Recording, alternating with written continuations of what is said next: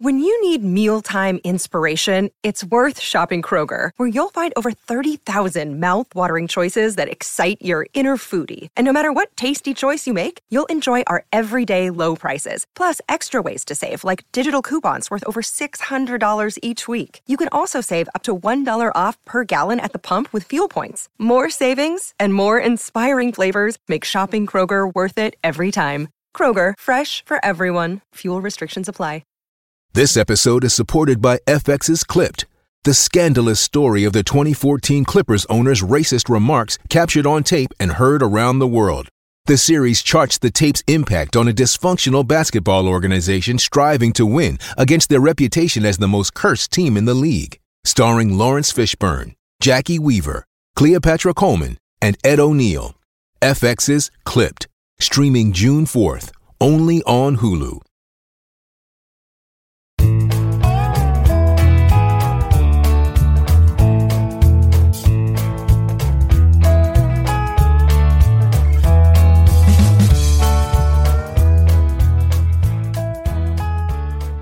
Thursday, June 24th, and you're tuned into the Cleveland Baseball Talk Podcast. I'm Joe Noga, joined by Paul Hoynes, our Tribe beat writer. Hoynesy, the Indians open a 4-game series in Minnesota. We'll preview that series here in a minute, but obviously the big news from yesterday, Aaron Civale had his examination by Dr. Thomas Graham, the hand specialist. He looked at his injured middle finger on his throwing hand, and the results were maybe kind of what the Indians were expecting, and maybe even a best-case scenario. Yeah, there was no mention of surgery, so that was, a big key right there. Shut down for 1 to 2 weeks, from throwing, then maybe 4 to 5 weeks back to game action. So, I don't know if it's not great news, but it's not the end of the world news either. So, I guess it's somewhere in between, but you're still without, the major league leader in wins for basically over a month, past the All-Star break through till maybe August, right? Right. Yeah. That's what we're looking at is, the possibility of him being back to taking regular turns in the rotation by the, mid to end of July, and certainly the final 2 months of the season, if he's back to being healthy. But there's no guarantee that the Aaron Civale that you're going to get back on the other side of this injury is going to be the same Aaron Civale that looked so good through his first 14 starts. And like you said, he was the major league leader in wins. He was the major league leader in innings pitched. There's a durability factor there that was just invaluable for this rotation, if you can call it a rotation right now. So yeah, they know what they're up against. They've known what they were up against without Bieber, Plesac being, close, but not ready probably until after the All-Star break. These are going to be a final stretch here before the All-Star game of about 17, 18 games where, it could be a turning point for the season, depending on how they do heading into the break. Yeah, there's no doubt about that, Joe. They're on this 9-game, 10-day trip. Like you said, it's ended up with 4 in Minnesota. Detroit then is in to end the month of June. And then, you go Houston, Tampa Bay, and Kansas City right up to the All-Star break with that stretch of, 30 games in 31 days. And, so far the Indians are doing okay, but, this is just, eventually you keep losing pitchers like this, and it catches up with you. You just can't replace that many quality arms. On the bright side, the last, 4 or 5, the last 4 starts, 3-4 starts by the young arms who are trying to salvage things. Mejia gives up a bunch of runs, but goes 5 innings. And then Hentges and Eli Morgan and Cal Quantrill all give you at least 5 innings in their starts. So even if they're not, necessarily coming in and getting the wins in these games, they're saving the bullpen at least a few innings.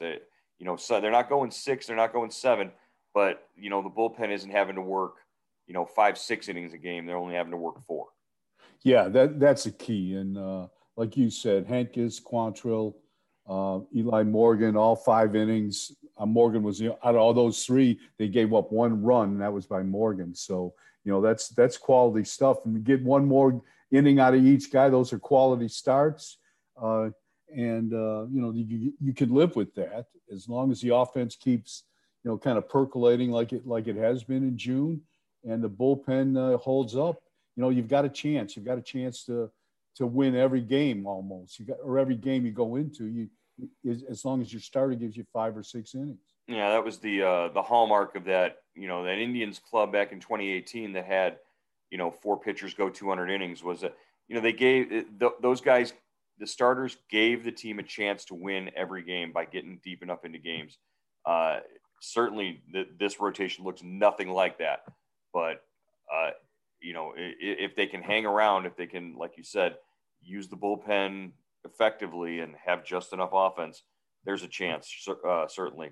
Which of those guys, you're talking Mejia, Quantrill, Hentges, and Morgan, which of them sort of looks the most like they could be a fixture in the rotation, like a starter eventually, as once they start getting pieces back in place? I guess I'd go with Quantrill. He's got the most experience. He's certainly, his pitch mix, his velocity. I think he's suited to make that adjustment and make the jump to the rotation. With Henkes, I love his stuff. I love his potential. I think he could work in the pen or the rotation. But the way he looked against Pittsburgh on Sunday, that was 5 innings in a heartbeat. It looked like he could have gone like 2 or 3 more innings. So that's encouraging. So you've got this second wave of starters.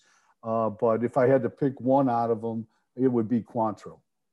Yeah, and we, with Plesac being close to getting ready to maybe head out on a rehab assignment, maybe there's something there, and they can start working some magic here, smoke and mirrors. But Plesac certainly isn't going to be able to go 6 innings right off the bat as soon as he comes back. So who knows what they'll have.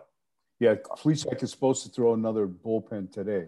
So I guess we're getting pretty close to a decision. I think probably another.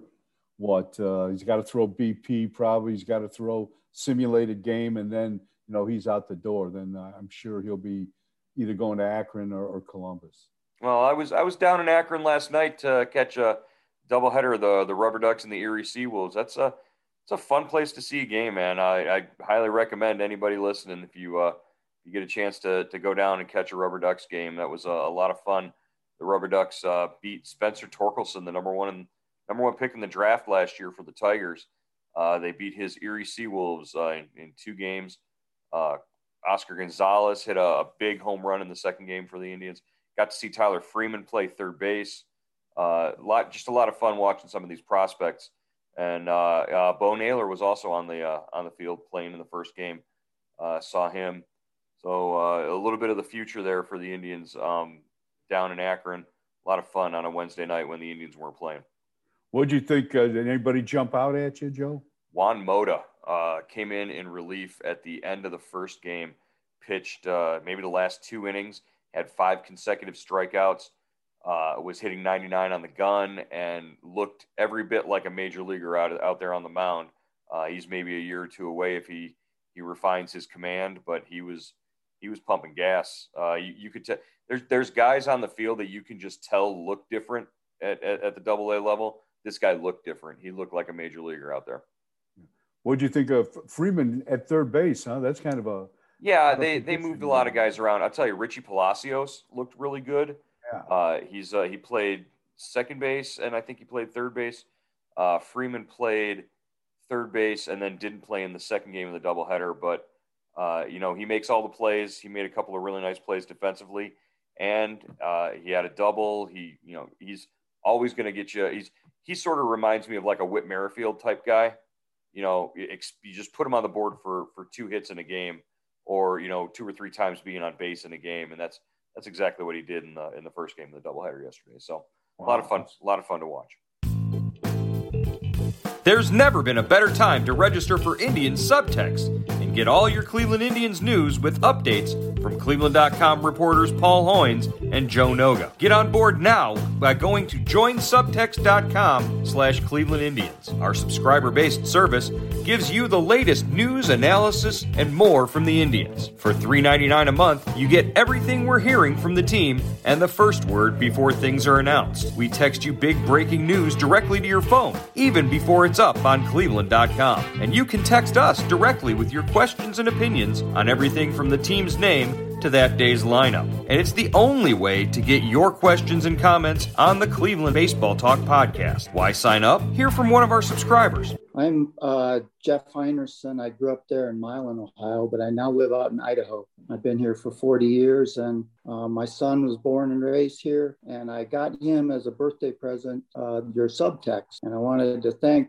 Paul for sending him a birthday greeting and to tell you that he is really enjoying the subtext. He's not from Ohio, but because he grew up with me, he's hardcore Indian fan. So thanks again. Jeff and all of our Indian Subtext subscribers agree. There's a lot going on with the Indians, and the best way to keep up is with Indian Subtext. Go to joinsubtext.com/Cleveland Indians, or better yet, text Hoynesy at 216-208-4346. Again, that's 216-208-4346. We look forward to hearing from you on Indian Subtext.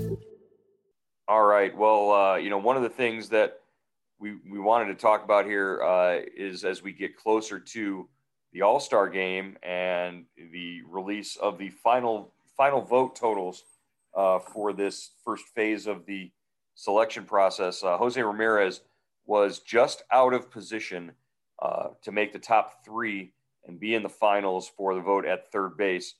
But those totals haven't been released yet. The voting ended Thursday at noon. We expect to hear at some point who will be in the finalists, and that vote begins on Monday. But, there's a lot of competition. I'm thinking ahead of Jose Ramirez. It's a pretty tall order for him to try and leap into that group of 3. And if he doesn't do that, I don't know what his chances are of even making an all-star team. Yeah, that's a good point, Joe. Moncada's there, Bregman's there, Devers is there from Boston. All those, they're really having solid seasons at third baseman, and and Jose certainly is as well. And there's only so many chairs at the table there, so we'll see what happens. So maybe he'll get picked as an extra guy if he doesn't make the final list there. Yeah, I don't see them carrying more than 3 third basemen in the game. That's got to be there's got to be a limit there. So if he's not one of the top 3 guys, then he would have to take the place of somebody like a Moncada or a Bregman. And we don't know about whether injuries are going to play a factor or whatever. You certainly don't think that he would play a different position if he's selected as a reserve. That's something the Indians wouldn't necessarily be in favor of. No, I don't think so. Maybe if it was for an inning, he goes in and replaces somebody, plays an inning, gets an at bat, then comes out. Something like that, or pinch hits, or a situation like that in the All-Star game. But maybe Jose could use the rest too if he doesn't make the All-Star team, and use those 4 days to heal up, because since he came back from getting hit in the foot, he doesn't look like. I think he still might be kind of limp, feeling some pain in that foot right now. A little bit sore, yeah. What was it, Friday night in Pittsburgh or Saturday? In Pittsburgh, yeah. First game of the series in Pittsburgh Friday. So, I remember, what was it? Probably it was either 2018. It was 2018. It was Jason Kipnis. And we talked to him about, the possibility of getting voted into the All-Star game. And this was like a week or two before voting ended. And Kipnis looked at us. He's like, I got plans to be on a beach for those 4 days. He's like, don't vote Kip. Here's my campaign slogan. Don't vote Kipnis. He wanted no part of being voted into the All-Star game under any circumstances, because he had already had plans to be on a beach somewhere during the All-Star break. I think, maybe Jose Ramirez might have plans to just relax if he doesn't make the All-Star game. But again, certainly an honor if he does. Yeah. It would be never turn that down. You gotta go if you get elected. Right. Yeah, that'd be his third selection if he ever made it. So, yeah, we'll get into who some of the other snubs and whatnot can be coming up. But what other Indians players do you think deserve to make it at this point of the process? Certainly, if Savali hadn't gotten hurt, I would think he would be in line to make the roster, if not even start. Yeah, that's what I was going to say, Joe. Certainly, Savali would, qualify. And those guys don't get voted on. The commissioner's office picks the pitchers, or I think the players might. The players vote too. It's a combination of the players and managers and coaches vote. Yeah, that goes into picking the reserves now. And I think out of the position players with the Indians, I probably would. Rosario, Ahmed Rosario's had just I think he's a great first half, and maybe not the sexy pick or the pick the guy that jumps out at you at shortstop, but he certainly has played solid, and he might get picked as an extra guy. Yeah, depth isn't at shortstop in the American League might not be tremendous right now in terms of the talent that's out there. But Ahmed Rosario needs to have, maybe one or two more really, really, really good weeks at the plate, and he'd be definitely in the conversation in terms of a reserve. As far as the bullpen goes, up until the last couple of weeks, I would have said Brian Shaw, could get strong consideration, but middle relievers and setup guys don't really necessarily always get picked. It's usually just starters and closers. But if that's the case, then the Indians have two candidates in James Karinchak and Emmanuel Clase, who could both get some outside consideration. Oh, for sure. Yeah, I think, managers love those guys at the end. They both throw hard. They strike people out. Clase's got the 100-mile-an-hour reputation. I think that would either one of those guys has a real good chance of making it. Well, if you want to give Kevin Cash a warm blanket feeling, something he's comfortable and cozy with, just give him a 6'2" guy who comes out of the bullpen and throws 100 miles an hour. It's not like he's never seen that before, right? They grow those on trees in Tampa Bay, don't they? Yeah, they got like 10 of those guys. Yeah. So maybe Emmanuel Clase gets a shot at an all-star appearance, maybe comes in late innings and strikes somebody out. And hey, maybe he pulls a Shane Bieber and strikes out the side and wins the MVP. That's always an outside possibility. All right. And we also wanted to take a look at, again, the idea out there about the Indians maybe trying to work a trade or acquire some sort of veteran pitching help to get them through this next couple of weeks here. Somebody who's already sort of heated up and in a rotation and in a routine that they wouldn't have to wait on, and they could just plug into their rotation and go with. The chances are not great that they will do this. I don't even know that Chris Antonetti and Mike Chernoff have this as part of a plan. But, as far as the availability of players within the organization, you need look no further than Columbus for some maybe potentially valuable trade chips. Andrés Giménez is on a tear at AAA, and with Ahmed Rosario sort of settling in nicely at short at the major league level, and a whole crop of young up-and-coming shortstops and middle infielders behind Giménez, maybe Giménez becomes a trade chip. Yeah, that's a great observation, Joe. I think, he's young, 22, 23 years old. Teams are always looking for middle of the diamond players, and he's shown power too. I think he's got 8 home runs. He's hit like 6 home runs in 6 straight games. He's 7 home runs in his last 8 games. Yeah, last night he went 3 for 4 with 2 RBIs. He's really come on there, and maybe that's what he needed, because he obviously last year he skipped. There was no minor league season, so he jumped right to the big leagues basically. So maybe he just needed a little more seasoning in the minors, and he's certainly playing well there, and he's kind of moving around the diamond too. Right. This was sort of the development that I guess the Indians had hoped Giménez would make at the major league level in the early part of the season. That like there's always that saying that you hear from the guys with the Indians that the last part of a player's development happens at the major league level.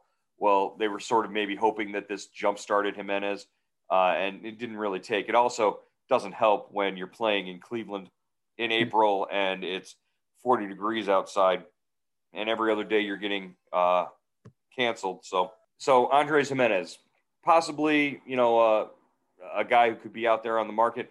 If not right now in terms of, trying to acquire emergency help, then maybe at the trade deadline, he becomes part of a package for a player if the Indians are still in contention.